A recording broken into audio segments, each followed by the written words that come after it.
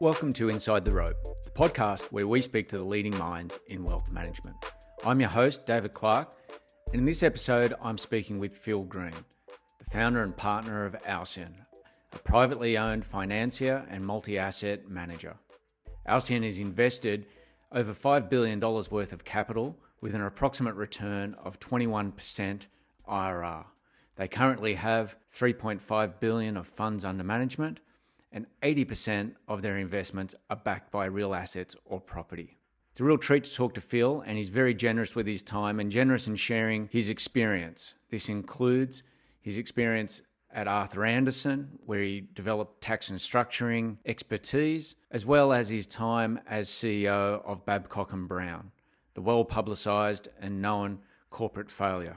It's these learnings that I think you'll find most intriguing in how they've built resilience and made Phil and Alcyon a much better investor, but I also think you can take away yourself to become a better investor.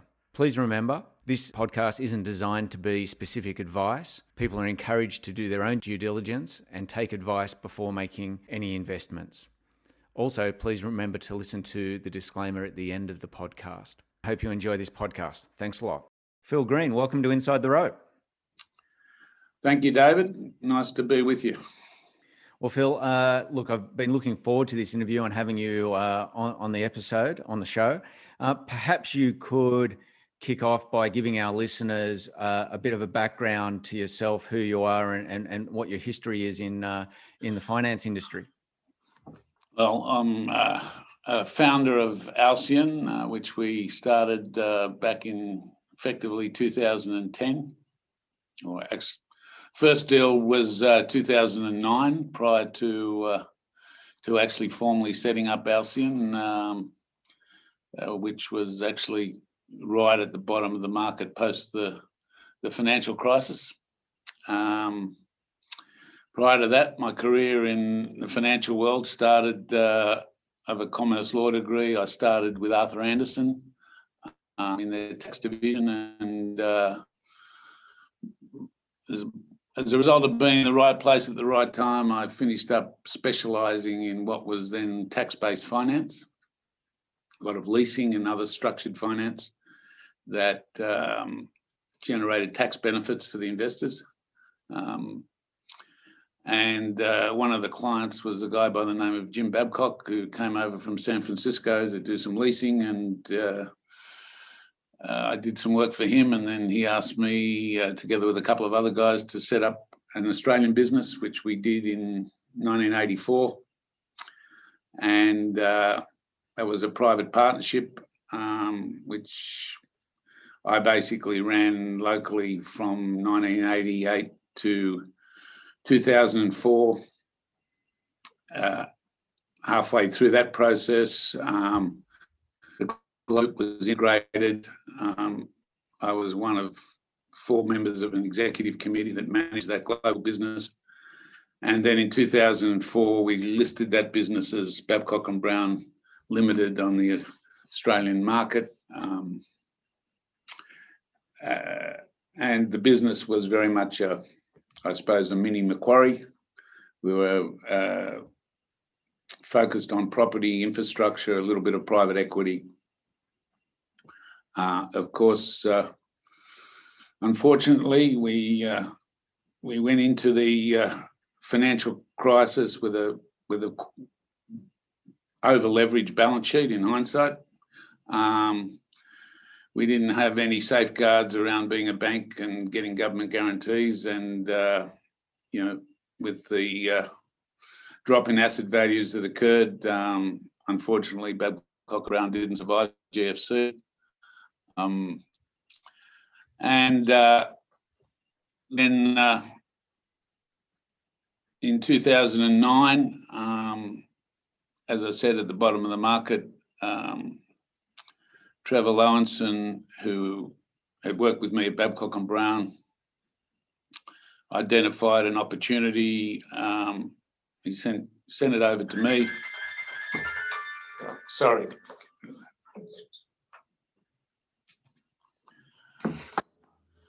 And that was buying a mortgage portfolio, Australian mortgage portfolio. literally, and we signed a term sheet buying out General Motors Acceptance's Australian mortgage book, literally the day the S&P 500 hit the bottom in 2009. And we did that deal. It was very successful and became the forerunner to establishing Alcyon. And Alcyon today has about a little over $3 billion of assets under management, 70% in real estate, a lot in first mortgage funding, which is the complete antithesis of Babcock & Brown, which was built around using leverage. Today, we're lending more money than we're borrowing in our structures. Alcyon's now been operating for pretty much a little over 11 years since we formally established it. It's still very closely controlled by the three founding partners, myself, Trevor Lowenson and Morris Simons. We're the investment committee. We invest in every deal that we do personally, and we now have about 70 people around the country originating, managing, and administering investments. I feel it's always easy to talk about our successes, but it's often said that we learn much more when things don't quite go the way we wanted or expected. I think you've alluded to some of the key learnings, but what from your perspective were the key learnings from that, or things that you've taken out of that Babcock & Brown era that's made you a better investor today? The reality of the history of Babcock & Brown, if I look around the world today at the assets that Babcock & Brown owned in 2008, there's not a lot to learn about how to analyze an investment opportunity. Most of those investments are now valued at way above where they were in 2008 and form the cornerstones of some of the most successful pools of infrastructure, real estate. We had a big portfolio in multifamily assets. We were an early mover in infrastructure, in public-private partnerships. The aircraft leasing business today still exists. Obviously, it's been impacted by COVID very specifically. But the two things that I got wrong and we got wrong at Babcock & Brown was we took gearing to an extreme. So we were overgeared at multi-levels within the structure. And just the pace of growth. And that was partly driven by, a listed vehicle and our own success, in the sense that, public markets tend to, as a close friend of mine told me when we went public in 2004, you're getting on a treadmill, and the faster you run, the faster the market wants you to run. And, we fell into that trap. So they're the big learnings. One is to just be more cautious about leverage, use it wisely. Don't just take money because it's been thrown at you by the markets. And that's a good lesson at the moment when debt is very cheap.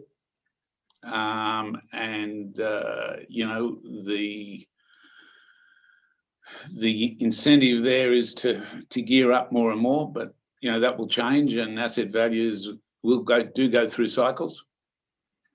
And so we're in Alcyon a hell of a lot more cautious about how we use debt. And as I said a bit earlier, for the most part, and certainly for the first time in my career in the last 5 years, we've been more borrowers, because that's where the premium return for risk has been, than more lenders, than borrowers, because that's where the premium for risk has been. As the banks, particularly in the real estate development area, have pulled out of the market, the opportunities to earn double-digit returns when bank interest has been so low, so you've been earning 10% premium or 8% premium to what you would if you put your money in the bank, really for taking the same risk as the banks were taking. If you're a depositor, the banks are lending your money out at the same risk as we're lending the money out, only we're paying to the investor 9-10%. The banks are paying 1%. Or, a couple of years ago, we're paying 2 or 2.5%. So, that's probably the biggest. Well, it is definitely the biggest change in what Alcion does compared with, say, where Babcock and Brown was 15 years ago. And to give an order of magnitude around that, perhaps for the listeners, are you able to give some color in terms of within the real estate investments where you're equity investors, for instance, what sort of gearing you're comfortable with today versus you may have been back in Babcock and Brown days, for instance? Are we talking about an order of magnitude of 2, or in terms of the level of gearing? I think back in the Babcock and Brown days, it was about gearing as much as you could get and generating the equity returns out of that. And, I suppose in the belief that,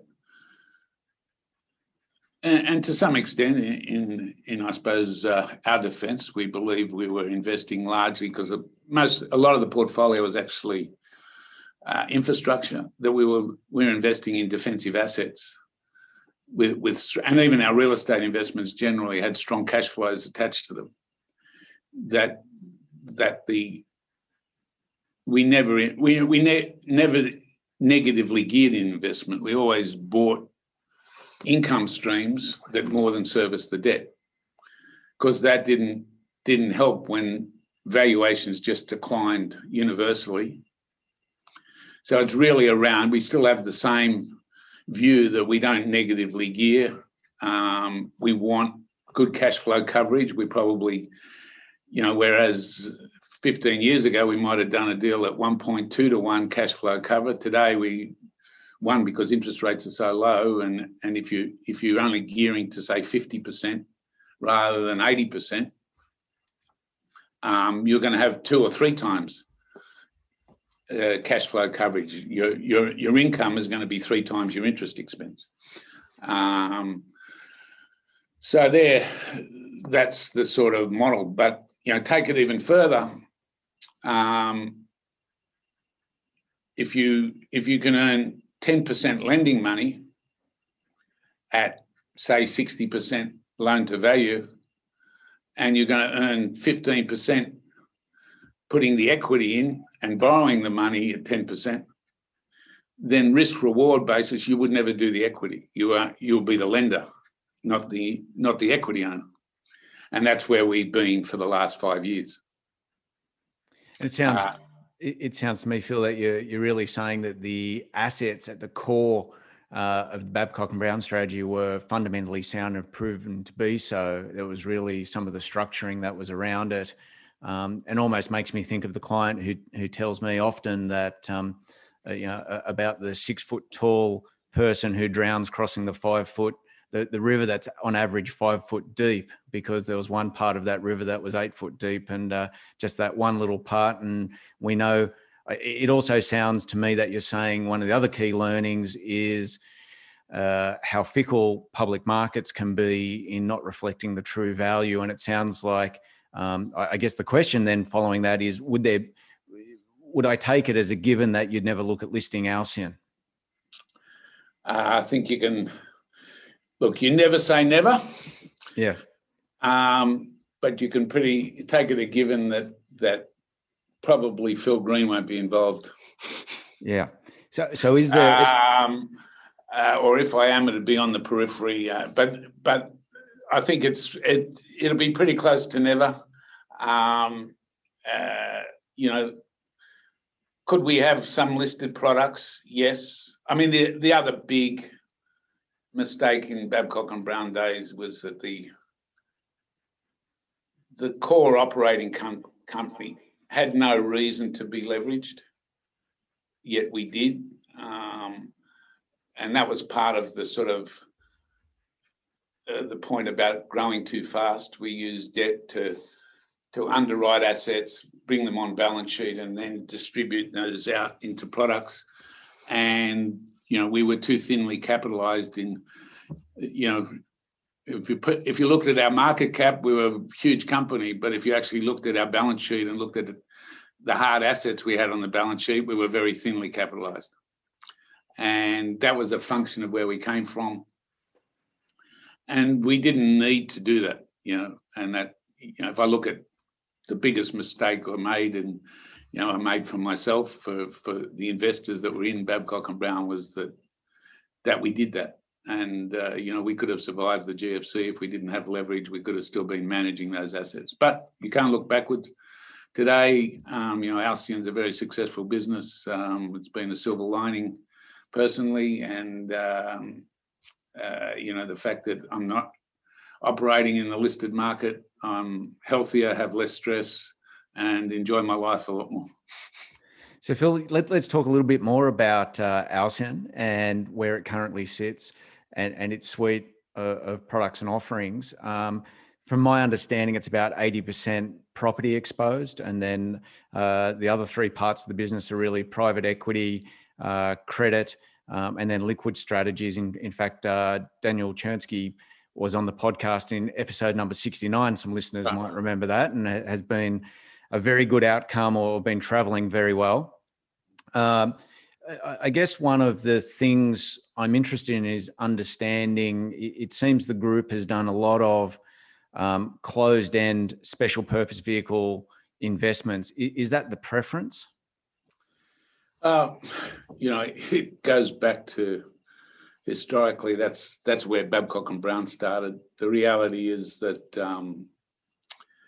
we started Alcyon with the support of historically people that had been investors with Babcock & Brown or around that, that had made money through the years and whatever, were very supportive. And, generating, you would know as well or better than me that, trying to start a business with blind funds, getting investment, getting onto investment, approved investment lists with people like Coda takes time, takes track record. My recent track record at the start of Alcyon didn't necessarily help, and so it was a matter of working with people that knew us, that were prepared to support us, keen to participate in deals that we identified as delivering value. And so we built up basically identifying specific assets, using some of our own capital to secure those assets. And those investors supporting it, and in a cycle, again, it was a great time to invest if you had the courage to invest post the GFC. There was a lot of value around, and so investors did very well, and we kept it on going, and we built up a network of family office investors, which we still have today. And it's an ever-growing network. And a lot of those investors can make quick decisions, but they like to see what they're investing in. Now, they're larger pools of capital. They have larger amounts to invest. 50% of them are astute investors. The other 50% these days tend to just participate on the basis that we're recommending it, we're co-investing in it. Over time, some of those, but it involves a lot more administration, not just for us, but for the people that are investing. They're often dribbling money in month by month. You get to a point with those people that you say, well, this is a bit silly on both fronts, maybe we'll have a fund. And so today we have some funds that are delivering the same outcomes. They're investing in the same deals as the syndicates, but the syndicate appeals to the people that want to see exactly what they're putting in, and the funds appeal to people that, accept that they're investing in the same thing. They're going to put the same amount of money into a deal. They can get a better spread for a small amount of money, better spread of risk. And so we now cater to both. I want to say looking at some numbers in preparing for this, I saw there was something like $5 billion worth of capital that's been deployed at an average IRR of just north of 21%, which is really impressive. One of the things I am keen to understand is how you determine when you have a deal or a transaction, where it fits into. How do you determine whether it goes into a fund, a special purpose vehicle, and what are the rules, or who determines who eats first, if you'd like? Well, really, let's be clear. We're involved today only in really 3 funds, right? We have the Liquid Strategies, which is a standalone listed equities vehicle, and there's no issue there. Daniel has a small team. He shares ideas with myself and Trevor and Morris to some extent. We'll discuss macro issues, but he's running that fund. His team are making the investment decisions, and that's in liquid asset equities. Mm-hmm. We have at Alcyon, at the core of our mortgage business now, we have a debt fund, which is getting up to 400 million out of about $1.5 billion close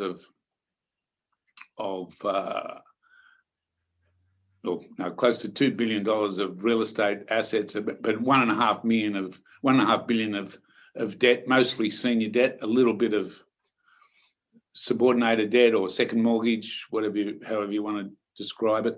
Mm-hmm. Now that fund, basically, the structure of the fund, the nature of it, because the capital is in there and is not coming in progressively, basically, both commercially and from an allocation policy point of view, the objective is to have that fund fully invested. So, and then the balance of the opportunities are then syndicated out in syndicates on an asset pool by asset pool basis. So we might be, writing on average $100 million of mortgage loans a month. Probably realistically, 30% today is going into the fund and 70% is being funded outside the fund. But the fund is always fully invested as best we can. For a start, economically, we've got cash sitting in the bank earning 0%. The performance of the fund's going backwards, and that's not good for our business. So there's a commercial incentive on us to keep it invested, as well as our allocation policy. Now, Phil, listeners to the podcast will be familiar with Michael Heine, who featured in episode 34 of the podcast as being a very successful person in the wealth management area. He also, I understand, has quite a history with yourself and the group. And I think you sat on his board, or the group's board of the Heine family, or the Heine company back in 1987. But Michael actually has described you as 97, actually. 97, was it? Yeah, not 87. Oh, I've known Michael and dealt with him since 1987, but Babcock and Brown bought into Heine, and I went onto the board, I think, in 97. 97. Well, thanks for the clarification. I must have got it confused there. But he's described you as a great thinker and a great deal doer. What are some of the things you look for and or insist upon when you're looking at those deals? Generally, I look for cash flow. I'm an old style investor. I struggle with some of this technology investing. in the valuations, in analysing it. That's not to say that I don't invest in technology personally, because I think today, if you want to create wealth, you have to be invested in some of these disruptive technologies. The world is changing, it's changing rapidly, and you can't just stick with, historic investments. But generally, my skill is in identifying and analysing undervalued cash flow, and opportunistically taking often counter-cyclical views on that, or at least quickly identifying a value proposition. I could give you a simple example within the Halcyon history. Probably 7 or 8 years ago now, one of my ex-employees at Babcock & Brown, who now runs our Queensland business, came to us and said, I've got this opportunity. We can buy these caravan parks at an 11% yield, and we convert them into permanent home parks, and you rent out the space. The people buy the homes, demountable homes. They bring them to your caravan park, put them on your block of land. They pay land rent, but they own the house. They can take it away, but they probably never will. They'll sell it in situ. And although the yield might go down, the certainty of income, so the rent they'll pay for that land lot might be less than you would earn, in the summer holidays on a caravan park. But overall, so instead of getting 11% yield where you had interruptible income, lower quality income stream, we ended up with a 9% rental that was a secure rental stream, often partly subsidised because they were often retirees that were getting pension and they were getting rental subsidy from the government, paying a low rent on the land and at a fully occupied basis. That was a very high quality income stream. Well, we took the view that one day that income stream would be valued properly by the market at 5% yield, and we were buying in at 9% yield. We built a portfolio. Ultimately, that portfolio was listed as Gateway and subsequently taken over by a US fund. But that was a case of identifying a high quality income stream that wasn't valued by or even understood by the market at the time.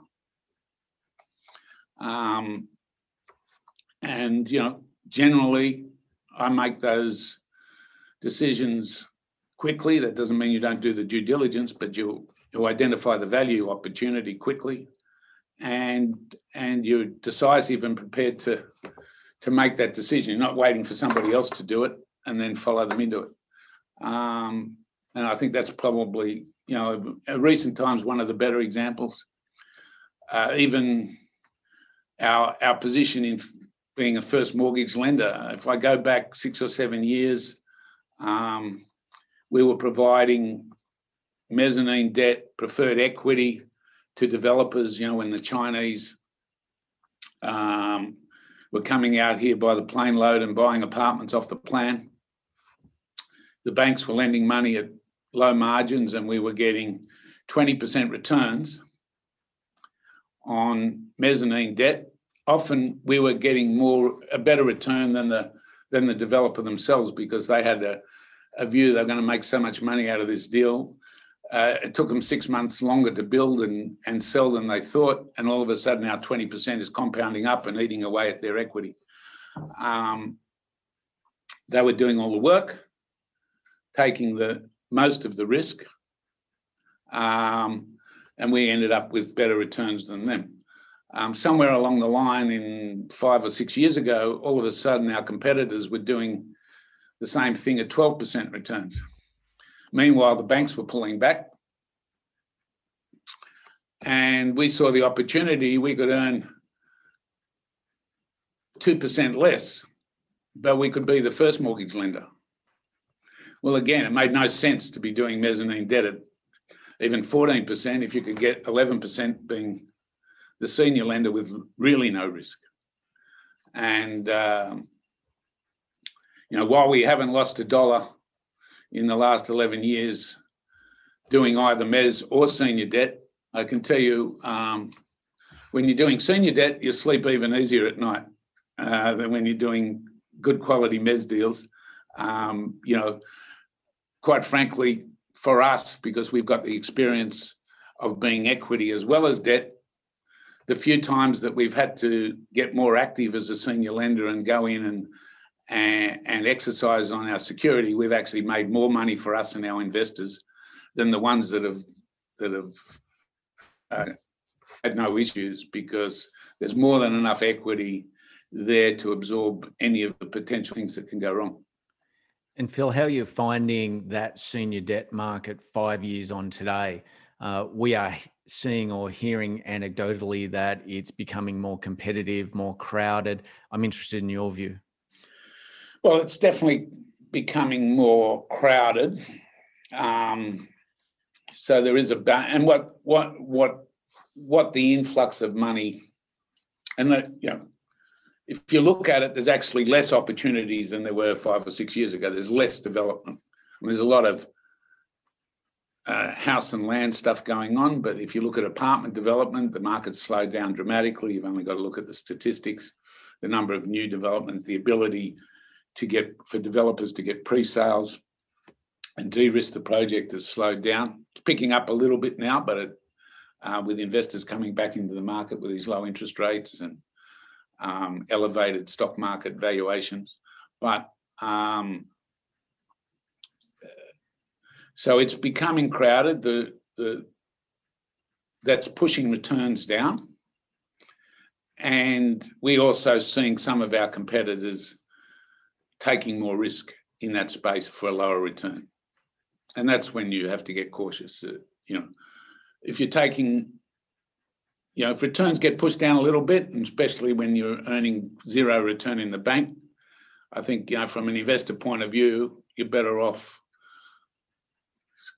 earning 7% on your money and sleeping easy at night, knowing that you really are invested in what is truly a first mortgage position, rather than, starting to get higher returns or look for too much higher returns, and find that your first mortgage lender is lending at 75%, not 65% of value. And that is happening a little bit out there. But mostly, by the same token, the market is strong, so the risk is a little bit less. I think the other side of it is this is all development finance. It's generally construction finance. So, making sure that you're investing with people that know the market and understand how to manage out of issues that may arise during a development is also an important aspect to consider. But certainly, returns have come down from 11 to 12%. I mean, we were offering, 24 months ago, we were certainly delivering our investors returns of double-digit returns on first mortgage opportunities. Today, net, we're sort of in the 8 to 9. And Phil, have you looked at all at, or written any agriculture loans, or would you look in that space ever?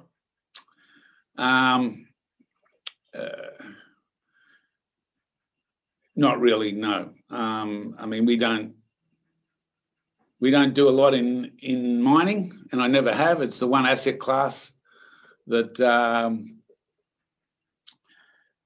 I've never had a big exposure to, and I don't profess to just know enough technically to be comfortable with. And And agriculture is the same, soft products. I've had an personal investment in a farm that didn't end up that well, and so I tend to shy away with it. But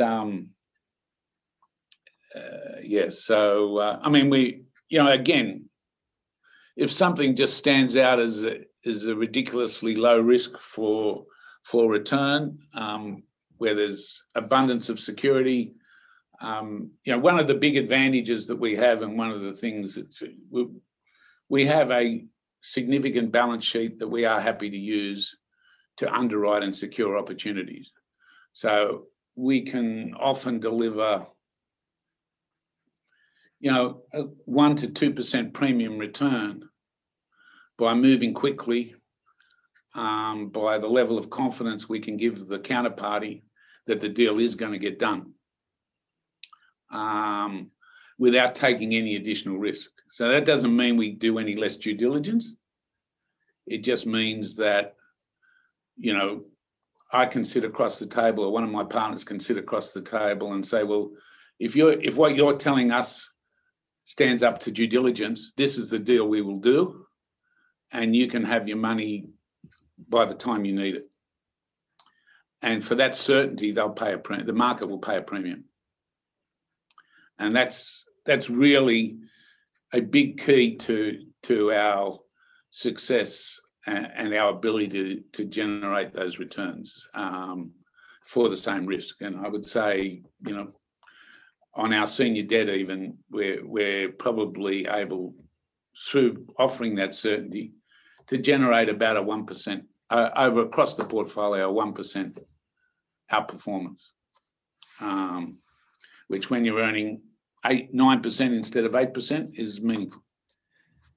It sure is. Phil, you alluded to it a moment ago in terms of valuations, but I'm keen to get your view on where markets are at. I'm guessing there's a lot of conversation around at the moment, and noting that Alcion's, I think, history is about 80% in property or real asset-backed transactions. And we've almost had this perfect interest rate environment over the last 40 years of continually declining interest rates, which have been a huge tailwind for hard assets and property. I'm interested in your view for investors moving forward, what you're seeing and how you're seeing markets at the moment.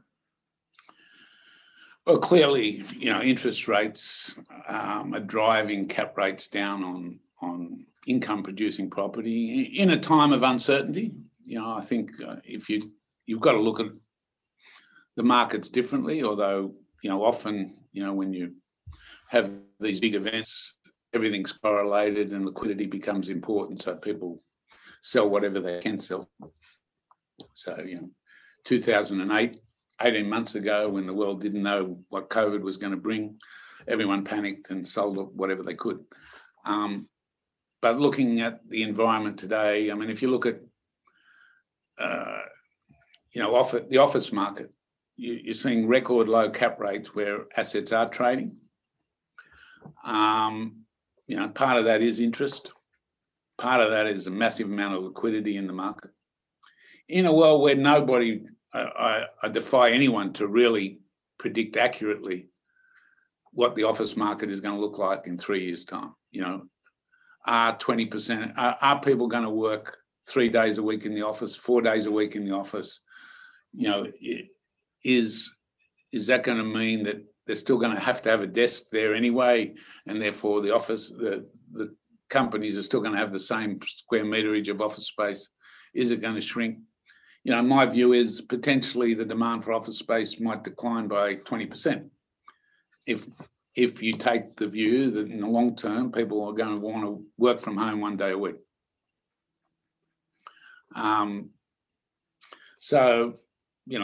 Do I see a lot of value in office space? Does that mean there are no opportunities in that space? No, but does it mean that overall, does the space look fully valued at relative to risk?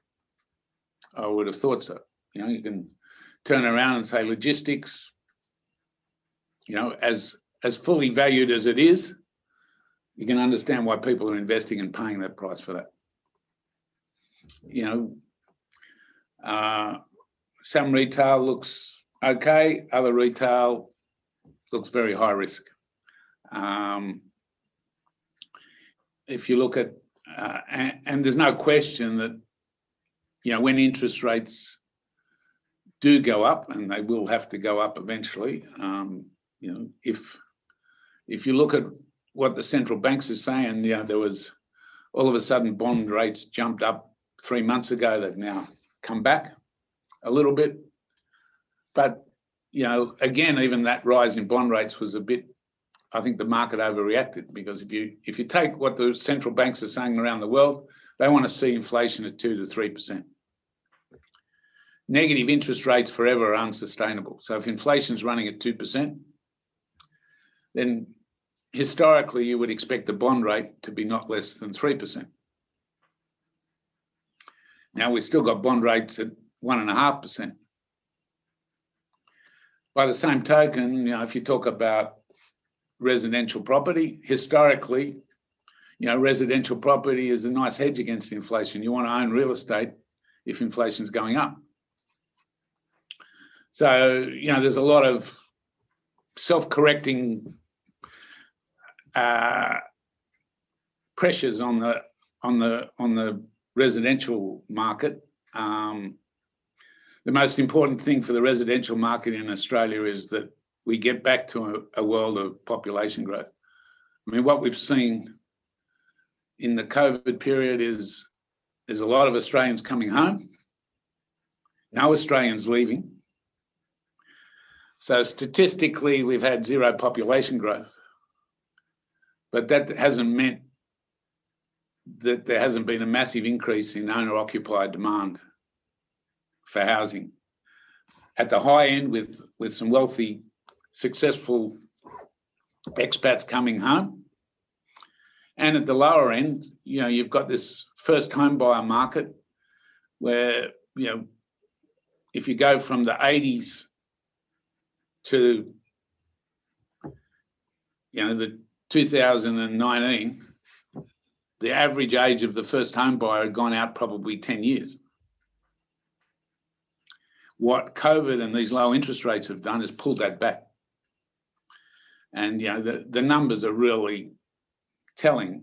And if you've got a young couple, in their late 20s today, and let's say they've saved $50,000, and they've got parents that have paid off most of their mortgage or got a bit of cash in the bank,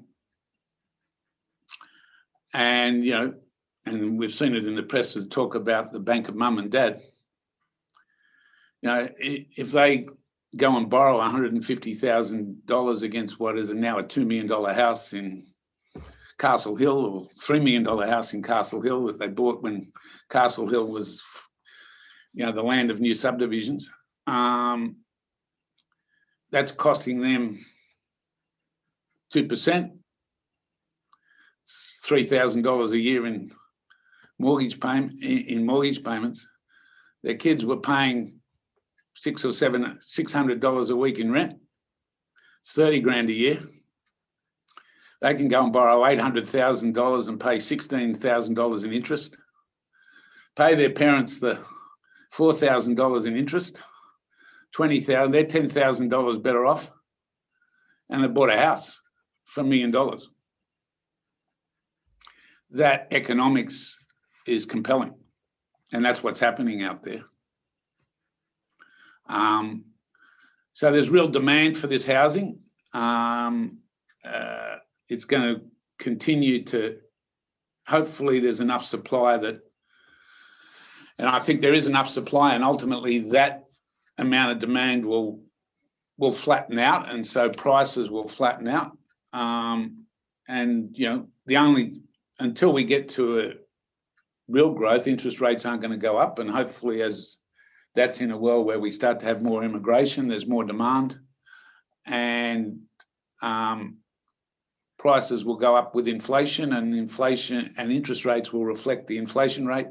So housing, I don't see housing having a dramatic fall. It will certainly flatten. It may decline for a short period of time if there's gaps. But I think, the fact that home ownership is going to increase through this period, not back to the levels in the 70s or whatever, but back above where it had fallen to, is a positive thing.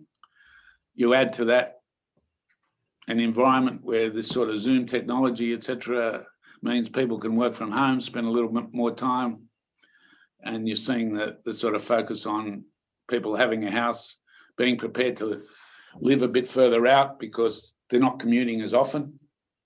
They think they can work from home more.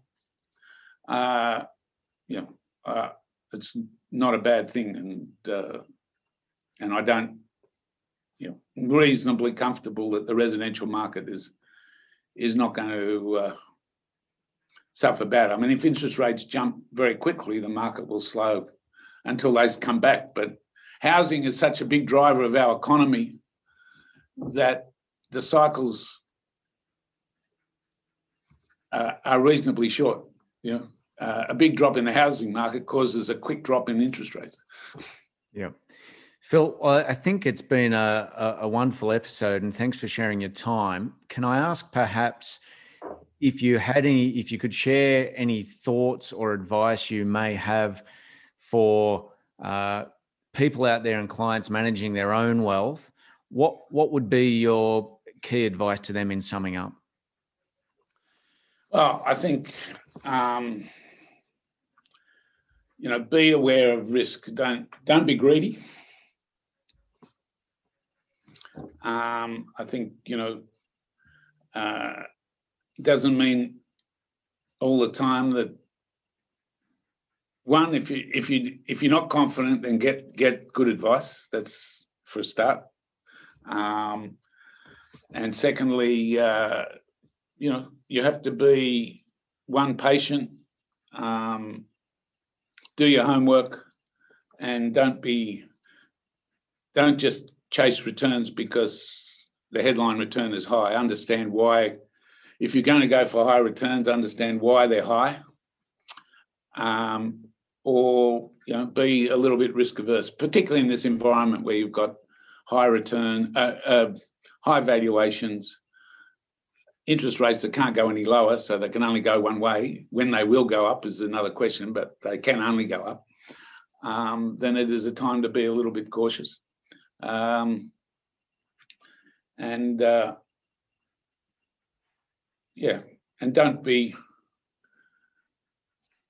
don't just be a follower. The people that lose money are the last people in a high market. People who make money are the first people in a low market. So do your homework and make decisions based on fundamentals, not on what the next guy might be doing. I think that's a wonderful way to finish it. Thanks for your time. Thanks for joining us in Inside the Rope. No problem. Pleasure, David. Thank you for listening to Inside the Rope with David Clark. Be sure to subscribe to this podcast on iTunes. You can connect with David by visiting codacapital.com.